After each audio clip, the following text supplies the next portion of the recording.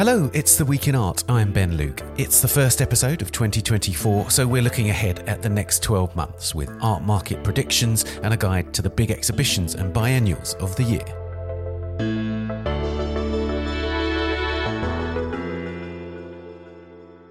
For the past decade, Tim Schneider, the acting art market editor at the Art newspaper, has made art market predictions and marked his own homework at the end of the year. We hear his thoughts on what might lie ahead for the market in 2024. Then Jane Morris, one of our editors at large, Gareth Harris, our chief contributing editor, and I select the biennials and exhibitions that we're most looking forward to in 2024. All of the shows that we'll be discussing and many more are featured in the Art newspaper's magazine, The Year Ahead 2024, an authoritative guide to the world's must-see exhibitions and museum openings. Get a print and digital subscription to the Art newspaper at theartnewspaper.com before 15th of February to receive your copy of The Year Ahead with your next printed issue. Or you can buy The Year Ahead magazine on its own on the website for just £9.99, which is $13.69. Do also subscribe to this podcast and to our sister podcast, A Brush With, which returns on the 31st of January, wherever you're listening. Please also leave us a rating or review on Apple Podcasts. Now, every year we attempt to predict what might be on the horizon for the art market, and this time it's the turn of our acting art market editor, Tim Schneider, who himself has long been looking into his crystal ball at the start of every year to tell us what we might expect from the coming 12 months. Tim, these market predictions are very enjoyable for the rest of us, but why are they useful for you? The thing about a good prediction is that it's ultimately trend analysis. And in order to be able to project into the future about anything that's going to have any kind of relevance, you have to really take a step back and try to figure out what the most important cross currents and dynamics and recent developments in whatever sector you're pontificating about are. And it really forces you to try to focus in on what's important and what isn't, and that's just a valuable exercise, I think, at any time of year, but especially at the beginning when you're trying to get everything set up. Absolutely. And you mark your own homework. So 2023 was actually a very successful year for you. I think you got 6.5 out of 8 you marked yourself. That is correct, yes. So is that your best score yet? It is, yes. And it's funny when I talk to people about this because there are some people who, unless I get 75% of them right or more, they're just like, it was kind of a bad year for you. And I'm like, it's a pretty high bar. I very much look at it as if I can get like 25 to 30% of them right, that's like the floor. So anything beyond that, I think, is a bonus. And look, this is a humbling process anytime that you do it. And yeah, it's a hard business, and you kind of have to go into it with some humility, I think. In the article that you've done for 2024, you're saying that it's an especially fraught year for doing it because of the market correction in 2023. Can you explain a bit more about why you think that's so? So I think that this is now the third or fourth time that I've been on the podcast since joining the Art newspaper midway through last year. And I'm pretty sure that the theme of almost every episode that you and I have done, Ben, is like people are uneasy and no one's really sure which way is up and what to expect and all that kind of stuff. So that just inherently makes the business of projecting into the future more difficult. Whereas if you're trying to do this in a real boom time that's been going on for a few years, or conversely, a real rut that everyone acknowledges, it kind of makes the job easier because everyone has a fairly good sense of the landscape. And that's not to say that things can't dramatically shift at a moment's notice sometimes, but it's just a little more difficult to know what ground you're standing on when everything is kind of in motion the way that it is right now. I think you summed up 2023 in the art trade very well in your Marking Your Homework article, in which you said that 2023 was a bummer for the art world, basically, for the art market. Yeah, it was. And it's a funny thing, too, because it wasn't great, but it wasn't terrible either. I mean, like, I got my first art job in 2005, so I've been doing this for almost 20 years at this point. And having gone through something like the 2008 recession, that was really dark. And even the beginning of the COVID shutdowns, like, those were really scary times. for people. And there's no legitimate way that you can say that 2023 was as bad as those types of situations or as scary, but it was just uncomfortable in a way that I think people had a really hard time reconciling themselves to.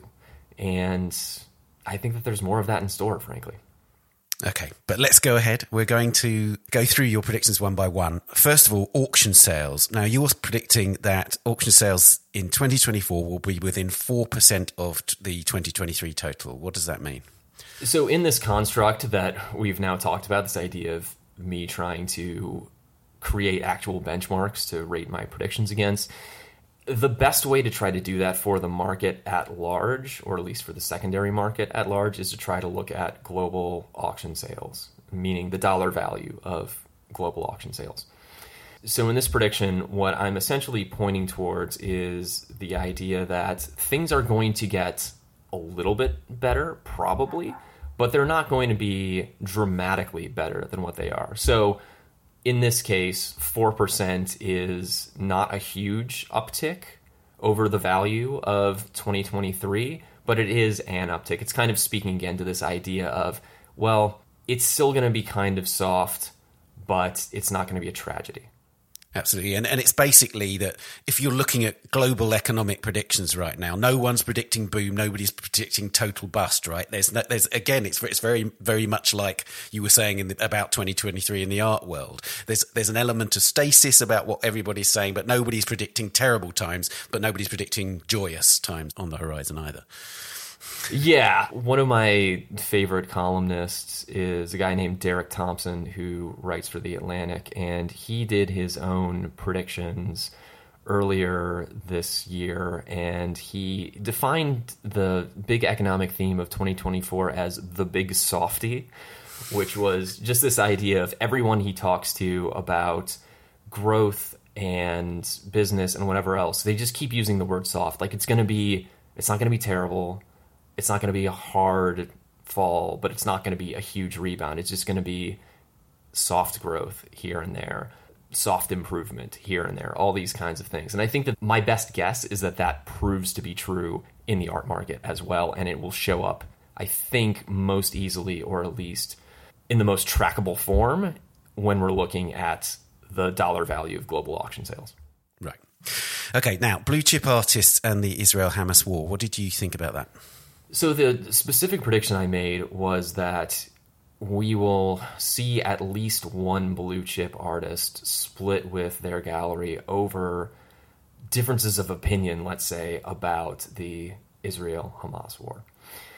And this is, again, trying to take something that I think has been one of the biggest stories in not just the art business, but the art world in a kind of broader sense, from the past 6 months, not even 6 months at this point, and trying to project like what the next phase of it is going to be. So this is another case of trying to look at what the biggest trends of the past few months have been and project into the future about what the next phase will end up being. And we've already seen so many ruptures and just major disagreements and falling outs in various aspects of the art business that there isn't really that much left in terms of specific fractures. But this is one of the ones that we haven't seen yet, but it seems pretty likely to me. There was an interesting thing that happened between Listen Gallery and Ai Weiwei. I think that's probably the most high-profile example, where he put something out on social media and they responded by postponing shows. Other shows were cancelled apparently at other galleries. We still think that Ai Weiwei is a Listen Gallery artist. That's the case at the moment. But that's the kind of thing you're talking about, right? So I think there are two helpful reference points in this conversation in terms of trying to figure out what comes next. One is the Ai Weiwei and Listen situation, which you've already mentioned. And that's interesting because in that case, it is a blue chip artist and a blue chip gallery. And there's a conflict between the two of them, but the gallery isn't going to the extent of saying, okay, we're no longer going to work with you. They're kind of just saying, this was bad and we think we need to cool out here for a minute. and then we can come back with cooler heads and continue working together. The other really, I think, noteworthy reference point in this is that there's a smaller gallery in Australia called Anna Schwartz Gallery, which towards the very end of last year actually did drop an artist that they had represented. His name is Mike Parr, over a performance work that he did that invoked apartheid and ethnic cleansing in the context of Israel's political and military strategy in Gaza. So in that case, you actually do have a permanent split between an artist and a gallery, but the difference is that they're not at the highest level of the market. So with those two reference points in mind, it seems like the next natural step is that this is just going to escalate. You will actually see some kind of breakup, and it will actually be at the highest possible level of the market. And it's interesting with that second example, which is a gallerist who had worked with an artist for decades. You know, it's not just a sort of fleeting engagement. This is something which had been long nourished, this relationship, and it was abandoned because of this issue. So I think you're right. It feels extremely tense in the art world at the moment. Yeah, I mean, it's the worst I've ever seen any issue divide people in the time that I've been doing this. I don't know. Can you think of anything in your experience that has been close to this, Ben? Absolutely not. No, I think you're absolutely right. There's this unsaid thing that we've talked about actually in the past, but also that it's simmering. It feels very, very potent and dark, as you say. So yeah, I think you're right with that one. A third prediction relates to Patrick Drahi, who bought Sotheby's in 2019. What are you predicting in relation to this? So what I'm predicting here is that Patrick Drahi will sell a minority stake in Sotheby's to a private investor by the 1st of October. And you've done loads of research by the looks of it into this, and it relates not just, of course, to Sotheby's, but to his wider portfolio, right? Yeah, exactly. This is, to my mind, the biggest story in the art business that is just not getting the amount of attention that it deserves. And it's because in order to understand what's happening, what the potential implications are, you just have to have a broader facility with business reporting that, frankly speaking, most people working in this industry don't have. And look, I'm not saying that I'm operating at the absolute apex of this myself. I think it's more just a matter of I'm broken in just the right way that I can get interested in this kind of a thing. So are you reading loads of arcane financial news, basically? Is that what's happening? Yeah. Like I'm like, oh, I've never heard the term bond maturity wall before. What does that mean, and how does it impact Patrick Drahi? Oh, great. Here's a chart that I can look at that makes this idea real to me. I can spend an hour on this. Okay, gotcha. But basically, what is all this information that you've been learning telling you? So the important thing to understand about Patrick Drahi and the way that he has amassed this incredible business empire and this incredible amount of wealth that he has is that a lot of the business empire that he has built has been fueled by debt. So he is somebody who really made the best use he could of borrowing money in a low or no interest rate environment and using that to make these kinds of big business moves. And that was great as long as interest rates remained low. And the problem is that, as most people listening to this podcast know, interest rates have risen a lot over the course of the past year and a half, 2 years.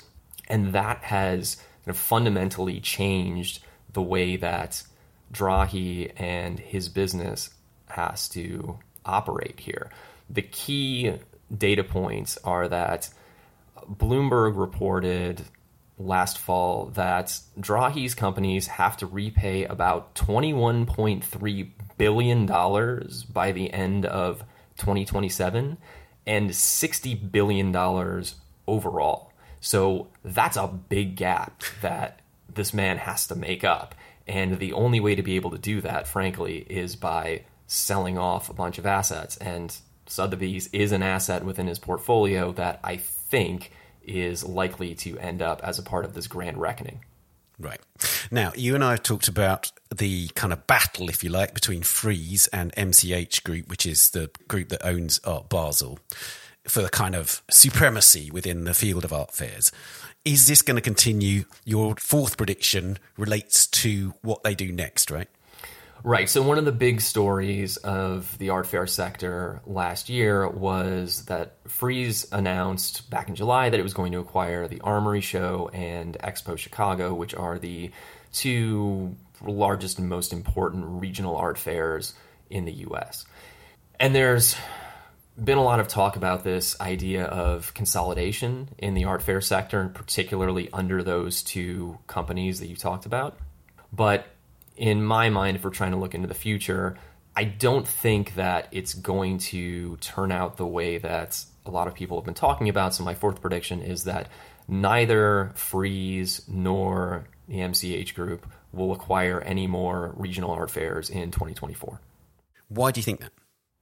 So the funny thing about the art fair consolidation conversation is that most people who are looking at it semi-casually will, I think, recognize factors that are all true. They will say, look, expenses are going up. Sales at these fairs are going down. There are so many options out there if you're a dealer or a collector in terms of which fairs are even worth your time.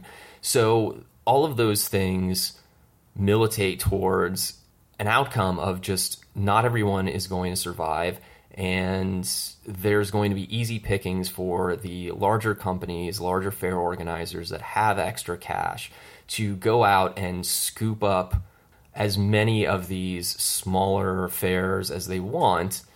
And again, that makes sense on one level, but the thing that I think most people are missing when they go down that road is, if the business is so bad for these smaller fairs, then why would companies that are doing well want to take on their problems? It just doesn't make any sense to me. Absolutely. And you're saying that it's more likely that we might see something like what Frieze have done in London, which is actually have a gallery space in Cork Street, which is this, sort of historic gallery sector, which is, again, sort of thriving with lots of galleries moving into that territory. Right. In talking to people within the fair sector, the sense that I get is that the largest players recognize that there just isn't really any more space in the calendar. And look, I deal with this in an editorial capacity every day. Like, I have a running calendar of events month to month, and I don't have enough cells in the spreadsheet, Ben. Like, it's just, there's too much. Everyone recognizes that there's too much. And what I've heard people that I trust and people who are operating at a very high level within the fair sector say is essentially, yeah, we all understand that's the case, and we want to continue to grow, but that means that we have to find other ways to grow, other ways to kind of keep our brand at the forefront of the conversation. And I think we're just, again, at a point where more fairs is not the answer, but instead it's doing these other initiatives, whether it's partnering with galleries for these types of pop-up situations, or trying new digital initiatives, or any number of other things like that. Right. For your final prediction, you're kind of flipping one of your predictions from last year, which was you predicted quite correctly, and it happened almost immediately, that artists would take on AI companies who were kind of taking their images and using them. This year, your view on AI and artists is somewhat different. Tell us what you think will happen. My prediction is that you will see one or more brand name artists actually strike a licensing deal with the developers of one of these AI-powered image generators that we've all spent so much time talking and thinking about over the course of the past couple of years. So basically, this would mean that an artist will see the potential of this technology, see that you cannot arrest it, and basically harness it for their own means, effectively, because it potentially could be extremely lucrative for an artist who's got their head screwed on. I think the most interesting aspect of the AI copyright war that's going on right now is that, at least in the visual art realm, it really has this kind of populism versus elitism theme to it, where that class action lawsuit that you mentioned in passing in the lead up to this prediction was really generated by 3 artists who are just like working artists and illustrators. They're not people who are having museum exhibitions. They're not people who are represented by huge commercial galleries by any stretch of the imagination. And there's something important in that to me, because the way that these AI image generators work is by just sucking up huge amounts of information. So just everyone who's out there and has their work online in any capacity is sort of being just sucked into the thresher. And for people who are out there struggling, trying to piece together a career in an extremely difficult field, I think that that is a really offensive and dire and kind of existential threat in a lot of ways. But on the other hand, there is so much money and so much interest and so much potential power in these algorithms and the developers of them, that if you're on the other side of the divide, if you're somebody who is already prominent, who isn't worried about the last little bit of their livelihood potentially being just cratered by this new threat, I think you could potentially see it as an opportunity. And I mentioned this in the column, I think, but there's just been a long line of really high-profile artists who have been very happy to get in bed with major tech companies in one way or another. I mean, going all the way back to Andy Warhol partnering with IBM computers in the 80s. Yeah. So, yeah, I just think that there's a way that this could be seen as a great business opportunity by somebody who, in their mind, could be the face of the next evolution of image making. And that's a really appealing thing. I think both of us have artists in mind who might do this. You haven't mentioned any specific artists. Are you prepared on the podcast to name anybody that you think might do it? Well, so I don't want to say specifically that it will be this person or that person, but I think that there is a type of artist that I can at least nod toward. In the U.S., I think the first name that comes to mind is Jeff Koons. I'm sure that a number of people listening to this podcast are not going to be surprised by that particular reference point. On the other side of the Atlantic, I think a gentleman known as Damien Hirst would probably have some interest in this kind of thing. Like, I don't want to question his deep integrity as an artist, but it just strikes me as maybe there's a match there. I don't know.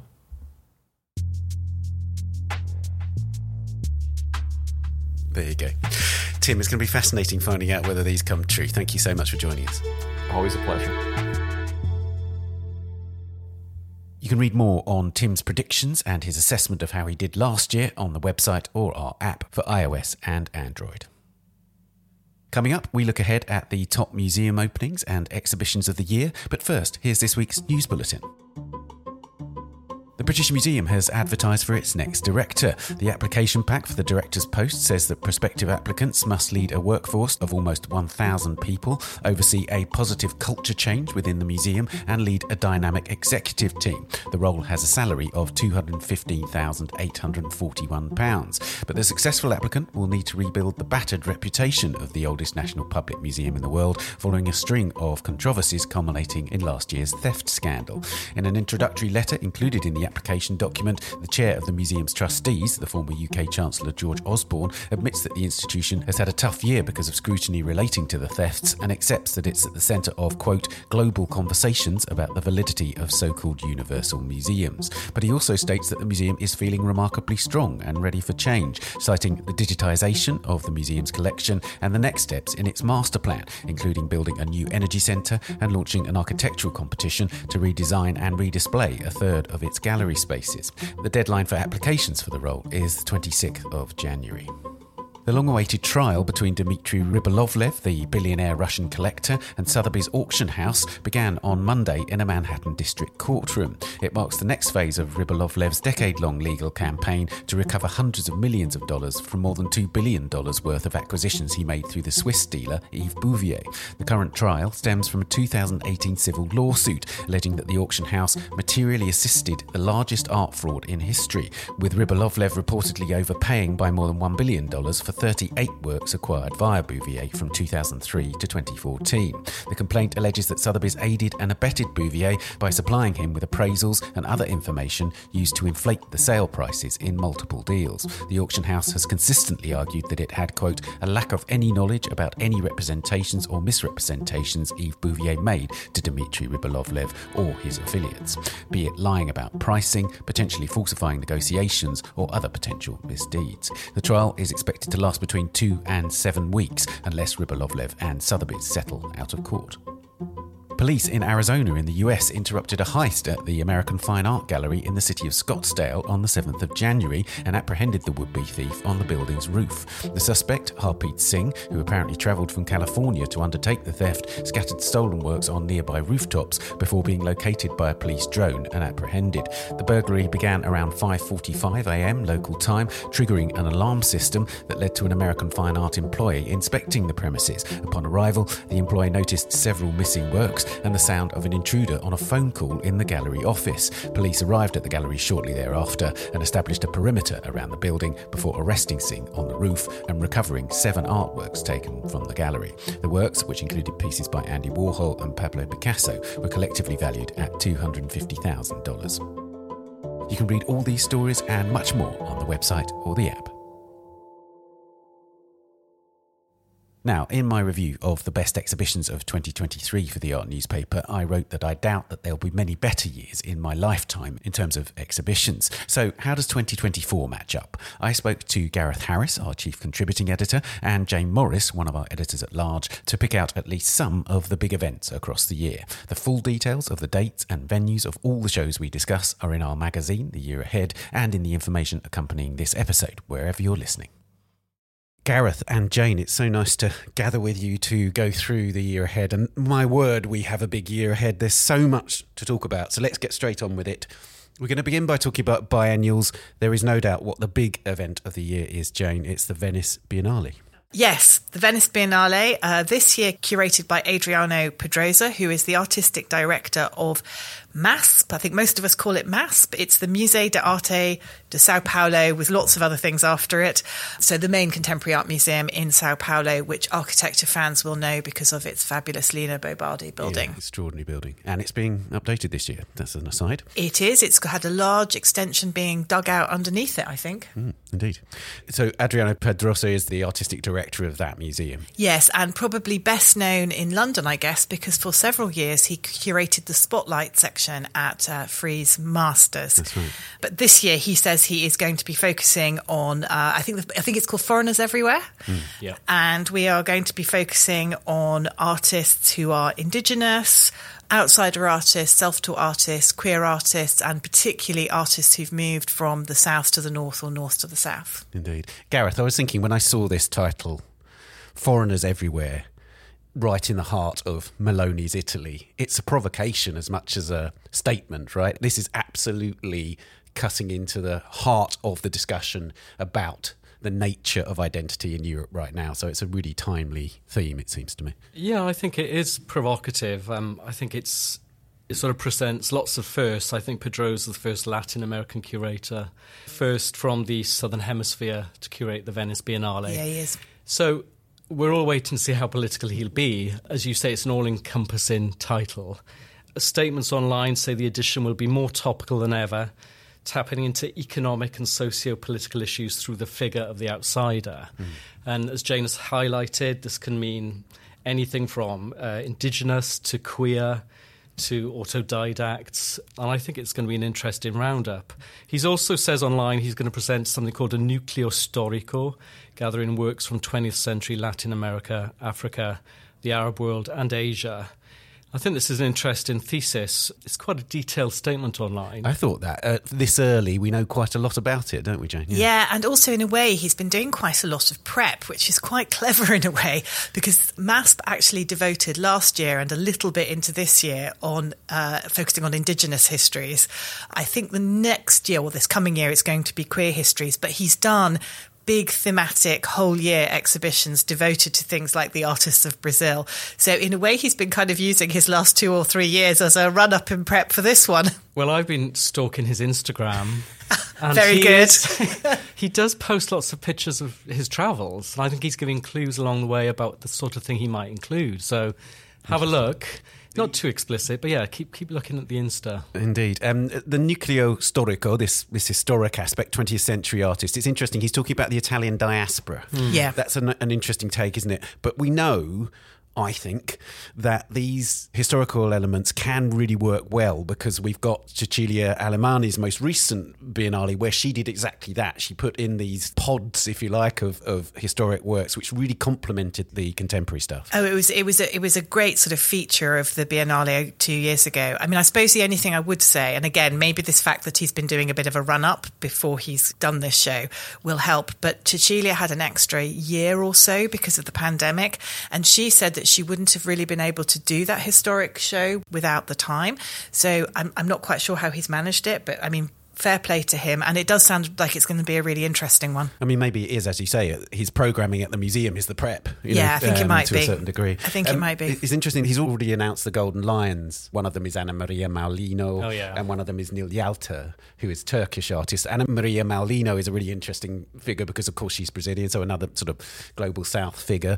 She is also of Italian descent. And, it's interesting to note that he says that these figures embody the show in certain ways. So I think we're going to have a really interesting show about the nature of the movement of people, about what artistic identity might be, and so on. It feels a really rich territory. Of course, the proof will be in the pudding. It's an extraordinarily difficult show to organise. Adriano Pedrosa has never organised anything this big ever, so you can never know. He did the Istanbul Biennial a few years ago, which I enjoyed, with Jens Hoffmann. Yeah, and to be fair, Cecilia Alemani had never done a show as big as Venice, and I think we all agreed hers was one of the best in several years. Yeah, I do think the statement's interesting about the Global South. Modernism was appropriated, devoured and cannibalised in the Global South, repeatedly taking on radically new shapes and forms in dialogue with local and indigenous references. I think that's an interesting thing to put forward. Absolutely, and we'll find out the artist list at the end of this month. 31st of January is the sort of announcement and so on.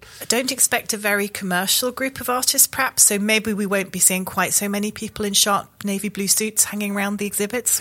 Indeed. Yeah. Just a thought. I mean, he's tapping into something that we'll see across the whole Biennale, because Brazil has actually renamed its pavilion. It's now going to be called Hahapuá.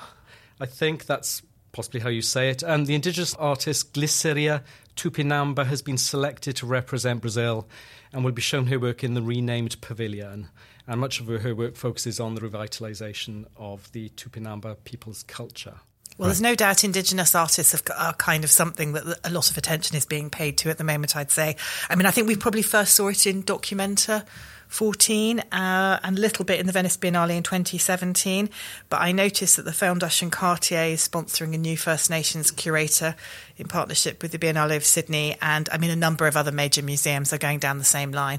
So I think definitely one of the trends of 2024. And just to add, there are other pavilions actually which have indigenous artists, and probably most notably the US pavilion, Gareth. Yeah, and Jeffrey Gibson, who's a Colorado-born, New York-based artist who's a member of the Mississippi Band of Choctaw Indians and of Cherokee descent. Right. So this is a big deal for America this year. His work mixes traditions, combining techniques from indigenous beading, that kind of thing. Mm-hmm. So that'll be an interesting inclusion as well. Yeah, there's Archie Moore in the Australia pavilion as well. Any other pavilions stand out to you, Jane? Well, I think obviously I am really looking forward to the British pavilion, Donna Comfra. And I'm also looking forward to Saudi Arabia. I think Manal Al-Dawayan could be very interesting. She had a show, I think, at the Guggenheim last year. She's been doing some quite large land art pieces with Desert X. So I'm keen to see that pavilion. Yeah, she's become a bit of a superstar on the Saudi scene, so it's interesting she was selected. But we'll talk about Saudi a little later and how we will indeed. Boosting the cultural credentials. As ever, there's a bit of political machination already. Gareth, you've been reporting on the Poland pavilion. Tell us what's going on there. Yeah, this has been a little bit controversial in the sense that the artist selected initially to represent Poland at the Venice Biennale, he's been chucked, to put it bluntly. His name is Ignacy Kwartos, and he was selected by the previous government, which was the administration led by the Law and Justice Party. So a far-right party, effectively. Yeah, I think fair enough to say far right. His exhibition proposal, which was called Polish Practice in Tragedy Between Germany and Russia, that was initially selected in an open competition last October, as far as I'm aware. But it all became a little bit complex because the announcement came at a time when Poland was waiting to see what form its next government would take. And as far as I can remember, there was an election on the 15th of October. A new, more centrist coalition government's been elected under Donald Tusk, who we may all remember from the European Union. He's European Council President. And then over Christmas, we all noticed that the Polish Ministry of Culture had issued a statement online saying a new group of artists would now be representing Poland, a collective called Open Group. So it looks as if perhaps it was a political decision to remove the original guy, Kwartos.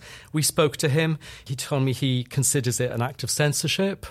But, Poland's now moving ahead with its second choice. And it shows how the Biennale can get political, I think. And it sort of shows how governments of all persuasions can be not averse to using the arts for whatever political statement they want to make. Absolutely. Briefly, as ever, there will be dozens of what are called collateral exhibitions. I've never quite understood why they're called collateral exhibitions anyway. There are official collaterals which are connected in some way to the Biennale. They have the kind of official imprimatur of the Biennale. This year, I don't think many of the very big exhibitions are actually official collaterals. There you go. Interesting. Jane always knows this stuff. The ones that stand out to me so far, there will be many, many more announced in the coming months, of course. The François Pinault institutions are always worthy of attention, and absolutely this year, Pierre Huyghe at the Punta Della Dogana. Pierre Huyghe is one of the great artists working today, in my opinion. Absolutely extraordinary artist. He always does something very site-specific, and therefore there is very little information about that. In the Palazzo Grassi, the other Pinault museum, there is Julie Mehretu, who, one of my absolute favourite artists I'm working really today. forward to that, 50 works, we're told, but also really interesting. She's so collaborative, and I'm told that the show will also include works by Tasta Dean, by Nairi Bergramian, who Judy Mehretu has had this really productive relationship with in recent years. And then also people like David Hammonds will feature. So that sounds great. That sounds great. Both of those, by the way, are opening in March, ahead of the Biennale, which is a very good marketing idea by Pinault people. Then the other exhibitions, of course, the Accademia always has really landmark shows in the middle of the Biennale. This year it's Willem de Kooning in Italy, which is going to be extraordinary. He didn't spend a huge amount of time in Italy, but he did have two very productive periods. In 1959 and 1969 he visited Italy and made very, very bold works in response, first on paper and then sculpture, and that show will focus on them. So has that phase been well documented, or is it? It's not actually that well documented, but for instance, the pastoral landscapes were informed by his trip to Italy, and the pastoral landscapes are to my mind, the greatest of all de Kooning's works. There's also, from my own point of view, a very exciting show at the Peggy Guggenheim Collection, which is the Jean Cocteau show, Juggler's Revenge. Cocteau's a very Marmite artist, an artist who I love, many people hate. He had extremely dodgy activities during the Second World War, which obviously mean his reputation suffers relentlessly, and so it should in certain ways, but I'm really excited about that show. And it sort of carries on there. They've been sort of doing a theme, haven't they, recently, of like major exhibitions devoted to people connected with surrealism, and I think that's continuing that theme. Indeed it is. Now, another major show which always seems to be a talking point and prompts all sorts of ripples through the American art scene is the Whitney Biennial. Jane, this year we don't know a huge amount about it yet, do we? No, we can probably make a few guesses. So it's being curated by two curators from very different generations. Chrissy Isles, very, very well-known Whitney curator. She's been at the Whitney, I think, since the mid-1990s, 1997, and she's curated the Biennial twice before. She is collaborating with Meg On Lee. She's a curator in her 30s who was at the Underground Museum in LA. She's a specialist in black film and video. And looking at the other curators they've brought on board, and also given the sort of known interests of those two curators, I think we could probably anticipate a lot of sound, film and performance. And that does indeed seem to be the case. Yeah, I noticed that they've got five film additional and video curators, Yeah, I think it's interesting. I mean, they are placing a lot of emphasis on live performance, the statement I saw. Yeah, looks like it. And they're questioning the porousness of boundaries and identities.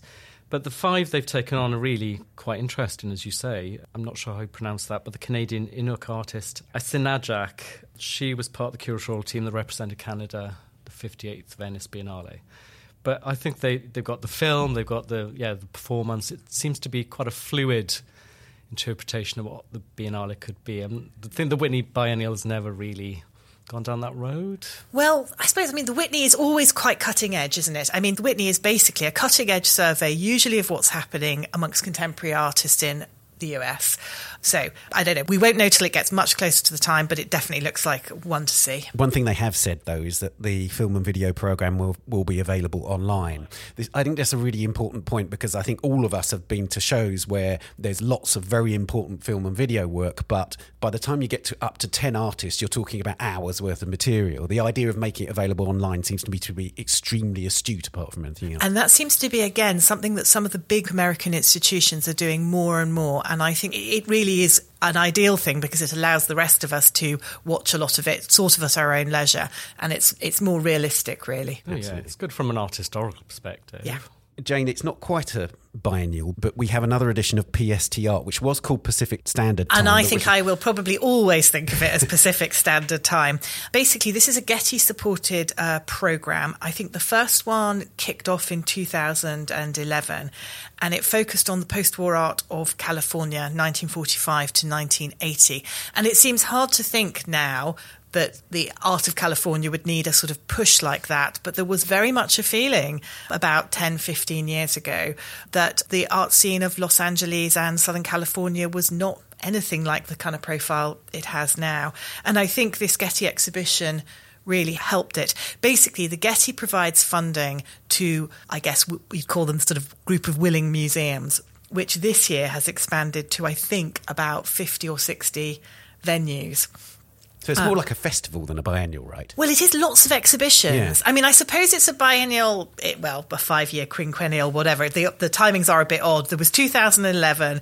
The next one was 2017, I think, which was focusing on Latin American and Latino art.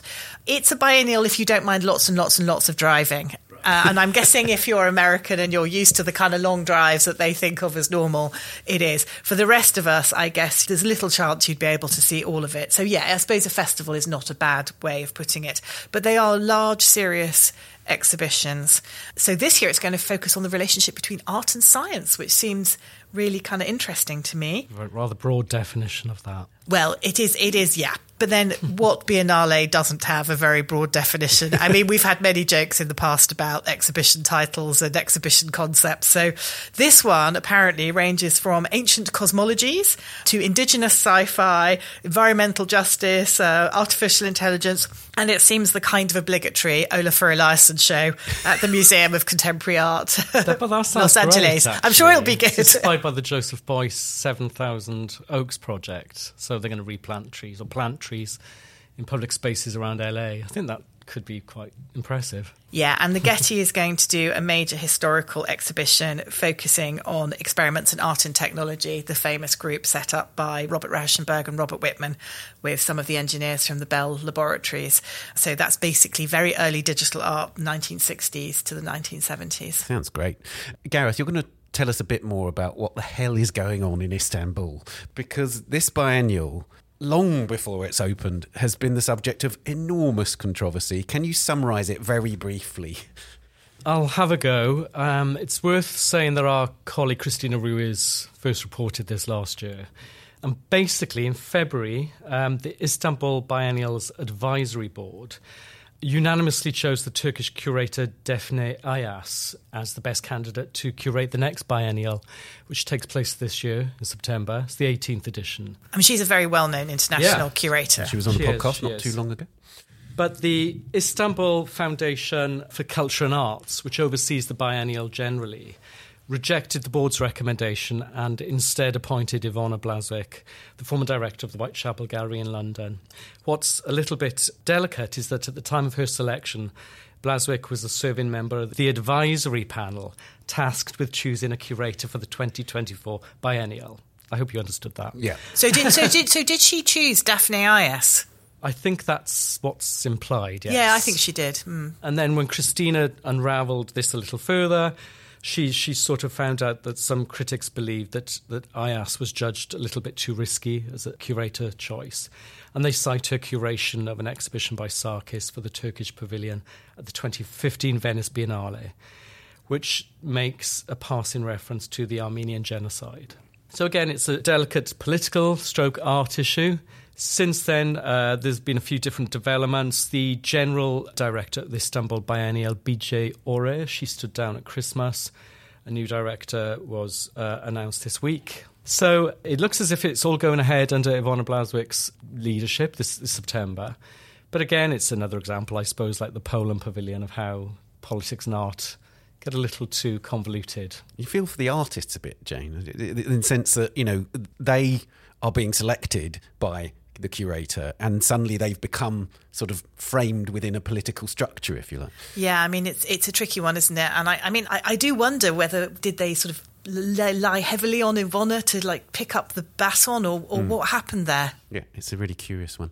And Gareth, there's also a biennial, in fact, a couple of things happening in Saudi Arabia. We've talked a lot about Saudi Arabia on this podcast in the last few months, in fact. What do we know about these events? As we have said, Saudi Arabia continues to be an art world hot topic. There are a few key events taking place this year. The third edition of Desert X Alula, which is a contemporary art exhibition, mainly sculptural, will take place in the vast northwest region of Saudi Arabia, Alula. It's due to launch the 9th of February, and it puts the spotlight on the Middle Eastern states, I guess you could say, turbocharged cultural development. Saudi Arabia has a concerning record on human rights, but it continues to transform its image. It recently won the bid for World Expo 2030. The Desert X Biennial launched in Coachella, California, 2017. This is the third edition, organised by two curators, Maya El Khalil and Marcello Dantas, and the theme is In the Presence of Absence. And I'm not 100% sure what that might be, but El Khalil explained it to me as, and we approached the perspective of how can we learn from that landscape, what is hidden, how can you really engage with forces that are beyond our perspective. That's exactly one of those titles that we were talking about. It can be interpreted in any which way. Tell us about the Diriyah Biennial. Diriyah Biennale is really interesting. This is the second edition. It'll be led by the German-born curator Ute Mette-Bauer. I went to the first one in 2021, curated by Philip Tinari. I have to say it was excellent. Thematically, it focused on Saudi artists of the 1990s and 2000s. Tinari drew parallels with Chinese practitioners from the 1970s. Really interesting comparisons. He did it really well. Ute Mette-Bauer's title for the next Biennale, Diriyah Biennale, is called After Rain. And she told me it's going to feature 92 artists from 43 countries. She explained the title to me, saying, if you live in an oasis or in the desert, if it's raining, it immediately has an impact because nature is so ready for it, for every drop of water. It's this moment of being nurtured, and for me it's also a moment of hope. And there are some interesting collaborations. Ahmed Mat of Saudi Arabia will be teaming up with the Berlin-based photographer Armin Linker, and they're collaborating on a really interesting project documenting so-called Saudi futurism since the 1940s. And they've actually gone into the archives of the petroleum conglomerate Aramco.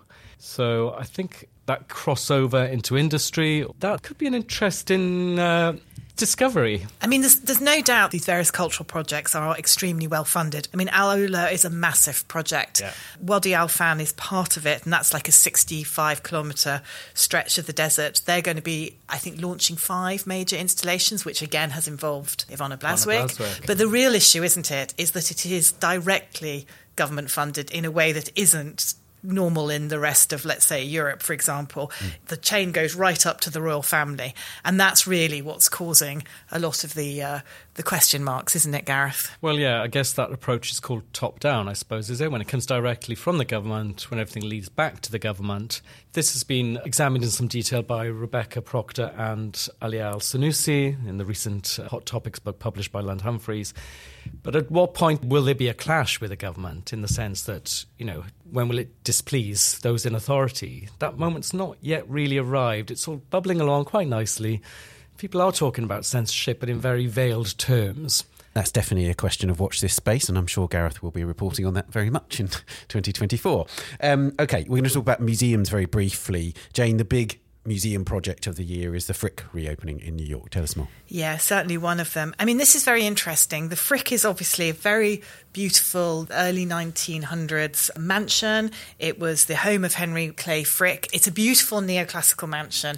It's probably most famous for the beautiful pond inside. It has been quite controversial, this renovation. There have been plans ever since 2001 to try to extend the museum. There was a firm in 2014 that had a plan that would have got rid of the garden, and that sort of hit a whole load of protests and controversy. So this version is being done by Annabelle Seldorf, and architectural historians seem much happier about it. It increases the size of the museum by about 10%. There will be extra galleries and exhibition space, auditorium, conservation labs and so forth. It's cost nearly $200 million, so it's expensive. But I think because it's such a wonderful collection and such a wonderful building, I think people will be excited to see this one. I mean, I suppose the only possibly, perhaps not exactly sad is the right word, but I think it's been very interesting what the Frick has been doing while they have been camped out in the Marcel Breuer building that used to be the home of the Whitney and will soon be the new home of Sotheby's. Indeed. Because it's allowed the curators there to sort of experiment with their classic historic collection. I mean, the collection is full of, masterpieces by Monet and Rembrandt and El Greco and so forth. But they've actually been doing some sort of contemporary shows as well.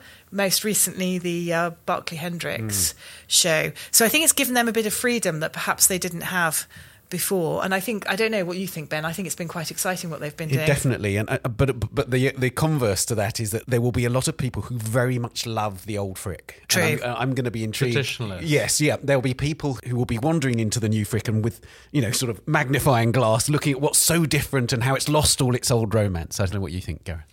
It sounds like a quite radical redevelopment. I think the main thing they're going to do is open the mansion to visitors on the second floor, I think. So it gives them 15 more rooms upstairs to show the collection. Right. But that's a good thing, I think. Sounds like a great thing. Expanding, Indeed. spatially. And I suppose Annabelle Seldorf does have a track record of sensitive renovations of historic buildings. She seems to be museum's favourite architect at the moment, although her National Gallery project is deeply controversial. But we won't focus on that because that's a little way away. The Grand Egyptian Museum. I'm sure that in 2050, I'm going to be sitting here saying to you, Jane, the Grand Egyptian Museum is finally going to open. And we're still really mystified about what exactly is causing the hold-up. I mean, there is a rumour that there might be a soft opening in February and actually reopen. The actual opening will be May. I no longer know what to believe. We were kind of promised it would definitely open last year, and it definitely didn't. I mean, it's a bit of a running joke. It's appeared in our last 5 or 6 year ahead supplements. Under museum openings for the year. Yeah. So, I mean, it's an enormous project. We all want to see it, don't we? Oh. I mean, we're all eagerly anticipating it, but goodness knows what the hold-up is. There will be people who know. If you know, drop some of the journalists at the Art newspaper a line. We've been trying to find out for some time. I mean, it will be staggering. I think we wrote in 2022 that it's the size of a major airport terminal. Yeah. And that made me think about the whole thing. And of course, there's going to be really important stuff on display. I think the collection of 5,000 relics from the tomb of Tutankhamun will be transferred from the Historic Egyptian Museum, which is in central Cairo, and displayed in its entirety. So it is going to be extraordinary, but maybe it will finally happen in 2024. If we ever see it. Yeah. Okay, we're going to talk about exhibitions. There are sort of loads of anniversaries as ever, and of course there are loads of exhibitions themed around those anniversaries. One of them is the anniversary of the first manifesto of Surrealism. Jane, what do you make of what's going on? Well, I suppose it's an interesting one, isn't it? Because somehow 2022 seemed to have turned itself into the year of Surrealism, partly because of Venice, partly because of the massive exhibition at the Metropolitan Museum and Tate, and just general interest in the market and lots of sort of contemporary artists who are influenced by Surrealism. In a way, it almost feels like the anniversary has happened. However, I think when we get to it, there is a very large exhibition being staged jointly by the Beaux-Arts, the Royal Museums of Fine Art in Belgium, and the Pompidou in Paris. It's called Imagine 100 Years of International Surrealism, and it is going to be filled with all the greatest hits. Now, I can see Gareth looking at me. Is that name changing? Because the name keeps shifting around. No, my first thought was what's new, but, what will be? Well, I think what's new is that each of the venues, actually, because it begins in Brussels, moves to Paris, then it goes to Hamburg and Madrid, and finally ends up in Philadelphia. Yeah. And each of the 5 venues are bringing their own take to surrealism. Now, surrealism, right from its start, was framed by all its protagonists as a shape-shifting movement. And I think that's really important to say that surrealism is many, many things, despite its very sort of tight tenets as established in this manifesto by André Breton. And I think it's really interesting that, like for instance in Belgium, it's being linked to symbolism. And I would have thought symbolism and surrealism, they should be having a battle in that museum rather than a kind of complementary display, Jane. Yeah, no, I think that is a potentially very interesting take on it. I mean, I think there is a definite air of blockbuster around this one, isn't there? I mean, it's the Pompidou's, is it its last exhibition before it shuts? 2025, the Pompidou closes. Yes, it is. I think it is the last exhibition. Yeah, because this one runs into 2025, doesn't it, before it goes on its international tour.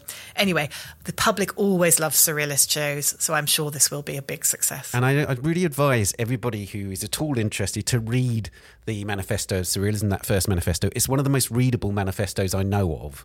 Breton, as ever, deeply controversial, but it has that list of the sort of antecedents of surrealism. It has a wonderful kind of fantasy about surrealism as a half-ruined castle, which Picasso's lurking in the grounds and so on. It's a great manifesto, so I do advise you do read it. Another anniversary, Jane, the first ever Impressionist exhibition was 150 years ago, and the Musée d'Orsay and the National Gallery of Art in Washington are doing a show.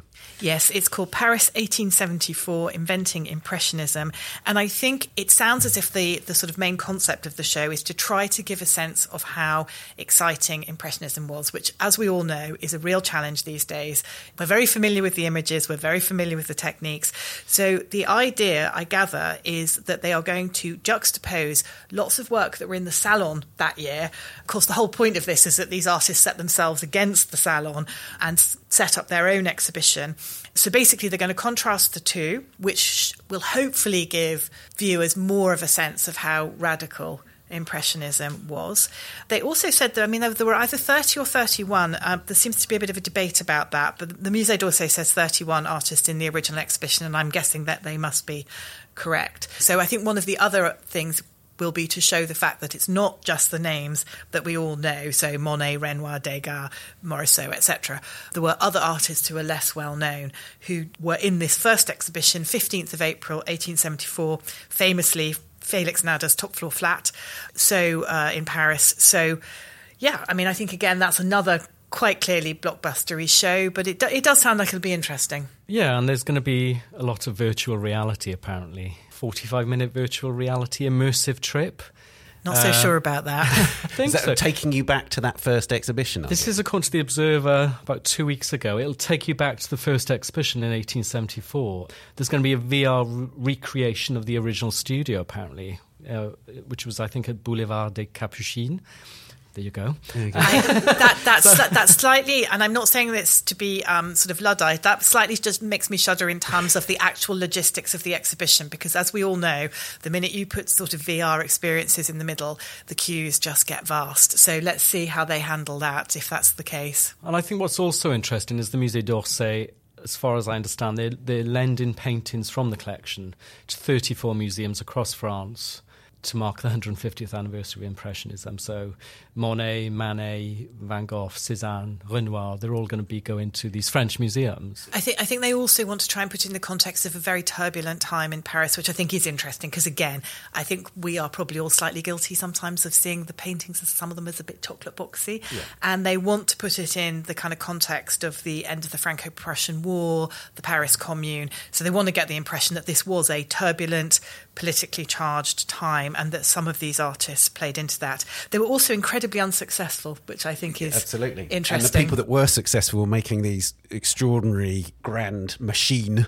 paintings that now look like absolute howlers. So it's the Salon. The Salon paintings. They are some of the worst paintings in the Musée d'Orsay that are being brought out for this show. So yeah, that would be an interesting one.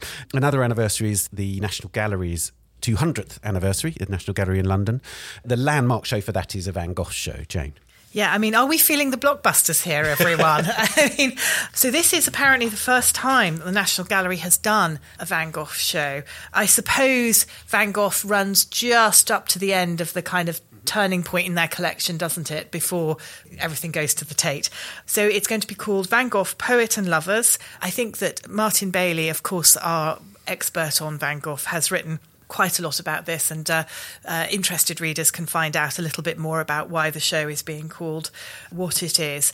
But basically it's going to focus on a period 1888 to 1890. It's a very narrow sort of period, but a very, very productive period, wasn't it, Absolutely. Ben, in Van Gogh's it's life? It's in Arles and Saint-Remy, so the Yellow House and then the Asylum, and it's focusing on how he interpreted those spaces in and around those buildings and the kind of landscapes around them. Yeah, and the Yellow House had a public garden very near it, which he made a lot of paintings of. And then the Asylum also had a very overgrown garden. So I think there's going to be a lot of landscape imagery. And we think the Poets and Lovers, partly it's to do with some of the people he saw in the garden, but other reasons as well. And also he imagined in the garden, so actual poets and secluded lovers and so on. Yeah. It's the anniversary, in fact, of course, of the National Gallery buying Sunflowers, probably one of its most famous paintings, and also the Van Gogh's chair, which is the pair to Paul Gauguin's chair, which is in Amsterdam. Mm-hmm. So they'll be celebrating that acquisition of the Sunflowers for £1,300, which was obviously quite a lot of money at the time in 1924, but still probably one of their most famous works now. While we're on the subject of Van Gogh, Jane, there is this really interesting show at the Van Gogh Museum which pairs Van Gogh with Matthew Wong, the artist who was very young when he died in 2019. Yeah, I mean, he also had mental health problems like Van Gogh, and he didn't actually start painting, I think, until he was 27 in 2011. I mean, I think there are very obvious parallels between his work and Van Gogh's. It's interesting that the Van Gogh Museum has decided to do this. Yeah, I mean, I think definitely an interesting one if you happen to be a Matthew Wong fan or a Van Gogh fan or popping over to Amsterdam. Got a radical pair in that. It is, yeah, I think, but also very instructive. There's a really sort of tragic but beautiful quote from Matthew Wong where he said of Van Gogh, "I see myself in him, the impossibility of belonging in this world." You know, that's testament to a bit of curating which has identified these two figures as sort of kindred spirits across time. So I think that would be an interesting one. And I suppose, I mean, the Van Gogh Museum needs to keep finding new ways of looking at Van Gogh, so this is an interesting one, I think. Indeed. The Caspar David Friedrich anniversary, 250th anniversary, has actually already begun. It began just before Christmas, actually, in Hamburg at the Kunsthalle, and there are other exhibitions. Gareth? Yeah, I think it's interesting that as the 250th anniversary of the birthday approaches, he's being reassessed. I mean, he was always the student favourite, I suppose, the master of German Romanticism. His reputation's gone very up and down, though, hasn't it? I mean, he was hugely famous early in his career. He died in poverty. Loved by Hitler. Yeah, that's always been a bit of a problem. His reputation kind of really slumped, didn't it? And then the beginning of the 20th century, people began to get interested in it. The fact that Hitler liked it, I mean, poor Caspar David Friedrich. Anyway, that didn't help. And it wasn't really until the 70s, really, that his reputation started to be revived. Because there was a big Tate show, I think, in 72. So I think that was the start of the rehabilitation, actually. Right. It's really interesting that these shows that are particular landmarks, there's actually a whole website dedicated, which is cdfriedrich.de, so a whole series of celebrations, but three really major shows. The one that's open at Hamburg introduces him and also introduces contemporary artists. Right. There's another one in Berlin which is much more about his reputation and how it fell away and he was rediscovered later. And then the one that's going to be in Dresden later in the year brings him together with the old master. So you have kind of Friedrich in 360 in those exhibitions. You do. I mean, I think it's interesting the Hamburg is doing the contemporary comparison. There's some big names in there. I think Olafur Eliasson, Hinda Wiley, Julian Charrière. Yeah. So those kind of contemporary parallels will be interesting, as we say, for an artist who seems to be coming back into favour. Gareth, you wanted to talk about Arte Povera at the Bourse de Commerce in Paris. Yeah, I think this is going to be a must-see in a way. And again, another student favourite, I suppose. It's one of those movements that's fallen slightly out of favour. Do you agree, Jane, or not? Yeah, I think that's right. It feels like there was a bit of a resurgence of interest maybe 10 years ago, but hasn't been so much lately, I don't think. There were some exhibitions, I think, in 2019, but I don't feel like there's been a really big exhibition for some time. No, and I think the curator's a key choice. It's Caroline Christophe Bakardjev, who was the director of the Castello di Rivoli in Turin, which is actually an excellent museum, I think. And I spoke to her, and she's got a really interesting thesis. She said the show will be 90% Arte Povera and 10% what came before and after. So she says she's going to focus on precursors to the movement, looking back at the Etruscans. I'm going back to where this worldview comes from, she said. It all links to the Mediterranean idea of flow and the sense of non-linear development. So I think that's an interesting concept. She's going to bring together works by 13 artists, the usual suspects: Giovanni Anselmo, who sadly died late last year, Yannis Kounelis, Giulio Paolini. And she said something else to me. She said, in a sense, these artists also invented installation art, as we always don't know where the boundary of the work is, a concept which moved Western art forward and resonates globally today.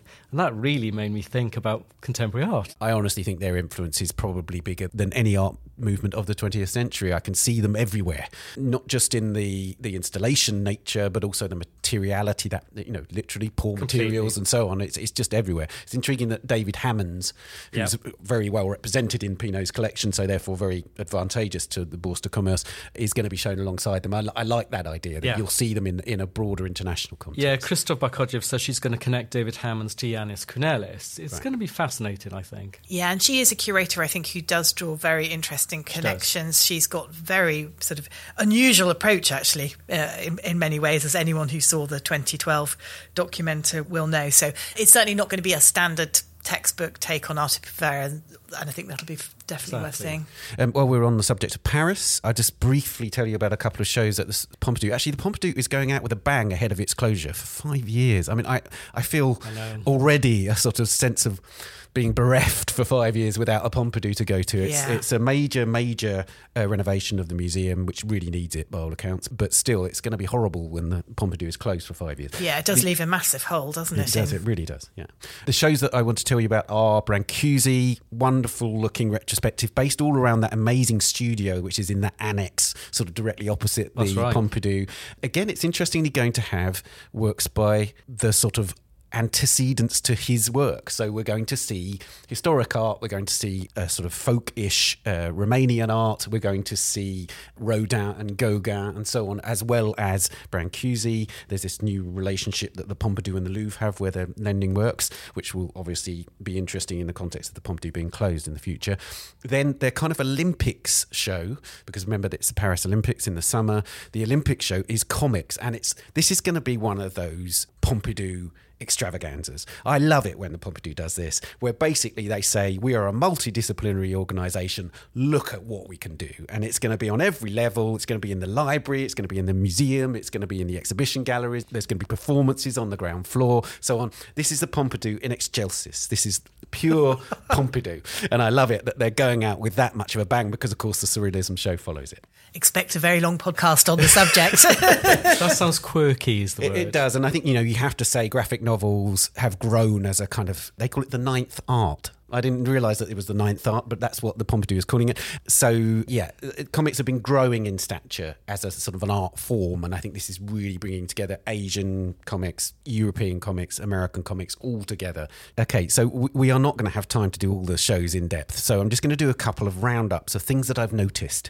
In the spring in London, we have this really extraordinary moment in May, I think, where we have a whole host of exhibitions of women artists across time, all happening. So you've got Yoko Ono at Tate Modern, which actually opens in February. That's going to be a really amazing show. They really are going to town on the early stuff. She's still hugely underrated. She's a really huge artist. She was doing cut piece in the 60s, years before Marina Abramovich did Rhythm O.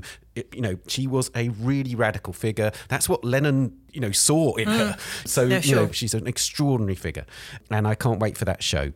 Then you have Angelica Kauffman at the Royal Academy. We thought this was going to be cancelled in 2020. I thought it was cancelled. But they have brought it back. I'm delighted to say they have. She was a founding member of the Royal Academy. She is a great 18th century painter. She actually painted ceiling paintings for the original Royal Academy in Somerset House when it was there before it moved. That should be really extraordinary. There's a show called Now You See Us, which features Angelica Kauffman, among others, which is all about women artists in Britain between 1520 and 1920. So 400 years of work by women artists. A real challenge, I think, in terms of getting the material from that early part of that period, but that is happening, that kind of collecting in museums. So that's at Tate Britain from May. There's also Judy Chicago's first ever institutional show in London in May at the Serpentine North. And then another roundup I wanted to do was of textile-themed shows. So there is this really important show at LACMA in Los Angeles at the moment, Los Angeles County Museum of Art, which is called Woven Histories, Textiles and Modern Abstraction, curated by Lynn Cook. It will travel to the National Gallery of Art in Washington and then to Ottawa and eventually to the Museum of Modern Art in New York. And Lynn Cook's shows are always worth seeing, I think. Yeah, she's a brilliant curator.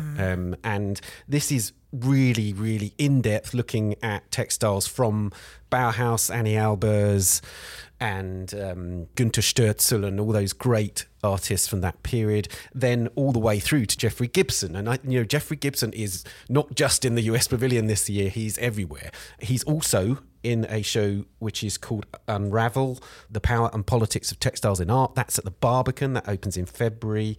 And it really does focus on how textiles are a profound medium for political art, for protest, for the expression of the views of marginalised figures and so on. And it features 50 artists from the 1960s to today, some of the real groundbreakers in the medium of textiles in that period. So Sheila Hicks, Magdalena Aberkanowitz, who had that amazing Tate Modern show recently, Teresa Margoles and Faith Ringgold, among those 50 artists. Extraordinary show by the looks of it.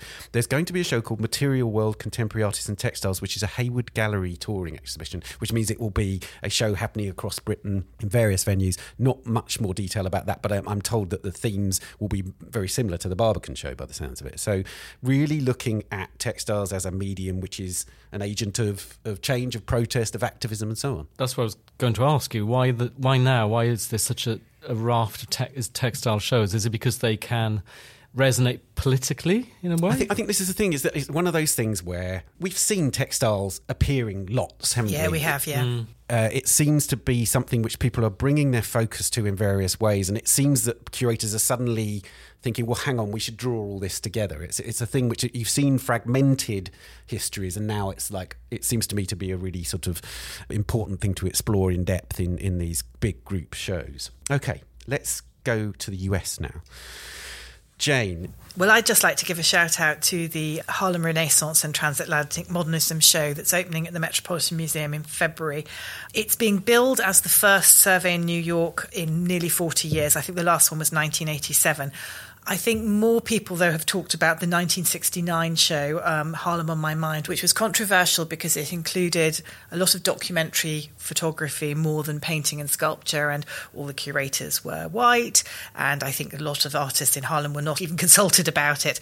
So this is, I think, probably a corrective exhibition in that it is really going to be focusing on the artists, the painters and the sculptors who emerged in the period immediately after the First World War, and I guess running up almost to the Second World War, where there was this extraordinary renaissance and cultural explosion in Harlem. A lot of people, I guess, probably think perhaps more of music, and writers like Langston Hughes and Duke Ellington. But it was an incredibly fertile time for artists as well. And this will be a major exhibition. People like Charles Alston and Augusta Savage. So I think that's one of the most important exhibitions in New York this year. It's really notable to me that Langston Hughes is mentioned to me a hell of a lot on the A Brush With podcast when artists are talking about the writers they most admire. Langston Hughes appears time and again, not just in the work of somebody like Isaac Julian, who made the film about Langston Hughes, but also just very widely. Langston Hughes is a real artist's poet. So it's interesting that extraordinary milieu around him is being explored again in depth.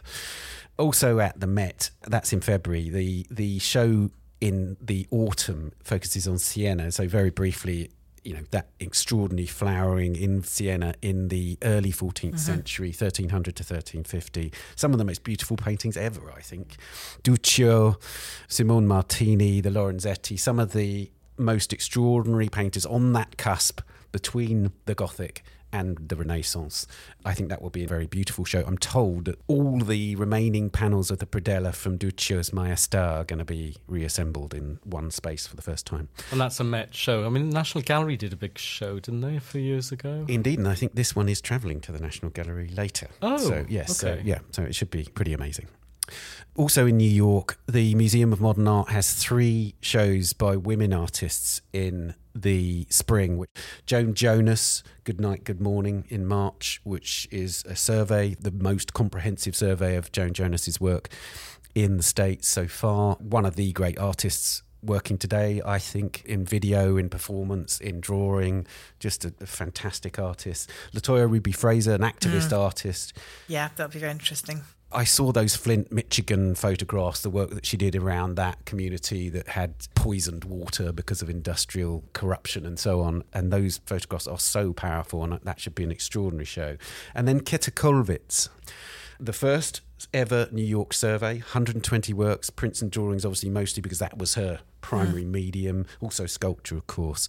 But that should be an astonishing show. And indeed, there are lots of Keta Kollwitz shows. There's no anniversary, but there are 3 Keta Kollwitz shows in 2024. In America? No, one in America. Then we've got the Städel Museum in Frankfurt in March and the SMK, National Gallery of Art in Denmark, in Copenhagen in November. I wonder what's driven that. They're not the same show, no. Not the same show. She does seem to be an artist who lots of artists are turning to. That's true, and we've seen a lot of her work in biennales and the like, haven't we? So Indeed. And indeed, this is a prompt for me to tell you about another sort of theme of 2024, which is a whole series of shows by expressionists. So first of all, we have The Anxious Eye, which is a show at the National Gallery of Art in Washington that basically focuses mostly on the collection.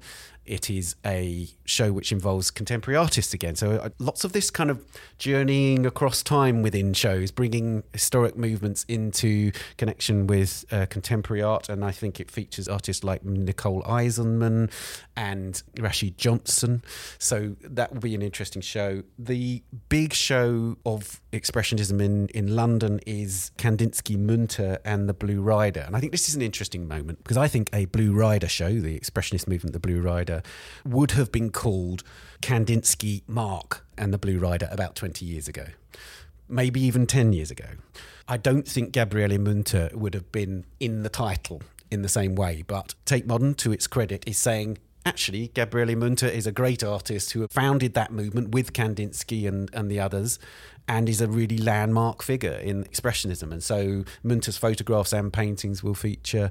That should be an amazing show. There is also a Gabriele Munter survey at the Thyssen-Bornemisza in Madrid later in the year. There's a scholarly reassessment then of... Yeah, so it sounds like it. Yeah, exactly. And she was in that Making Modernism show at the Royal Academy, which was a great show recently. So I think there is a reassessment of expressionism going on. There's also an Eric Heckel show, for instance, at the Museum of Fine Arts in Ghent. So in a way, expressionism has somewhat fallen away from the kind of canonical modernism that seemed to be really preoccupying artists and museums in recent years. Maybe this is a moment for reassessment. Yeah, maybe. Very good spot, Ben. Very good spot seeing that group, yeah. I think that's it. This seems a lot. It's going to be a very busy year by the looks of it. Indeed it is. Well, Gareth and Jane, thank you very much. Thank you. Thank you.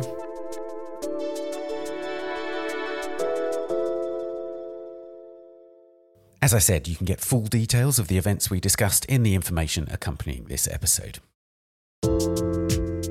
And that's it for this week. You can find us on Twitter at Tan Audio and on Facebook, Instagram and Threads. The Week in Art is produced by Julie Mehretu, Alexander Morrison and David Clack, and David also does the editing and sound design. Thanks also to Daniela Hathaway and to our guests, Tim, Gareth and Jane. Thank you for listening. We'll see you next week. Bye for now.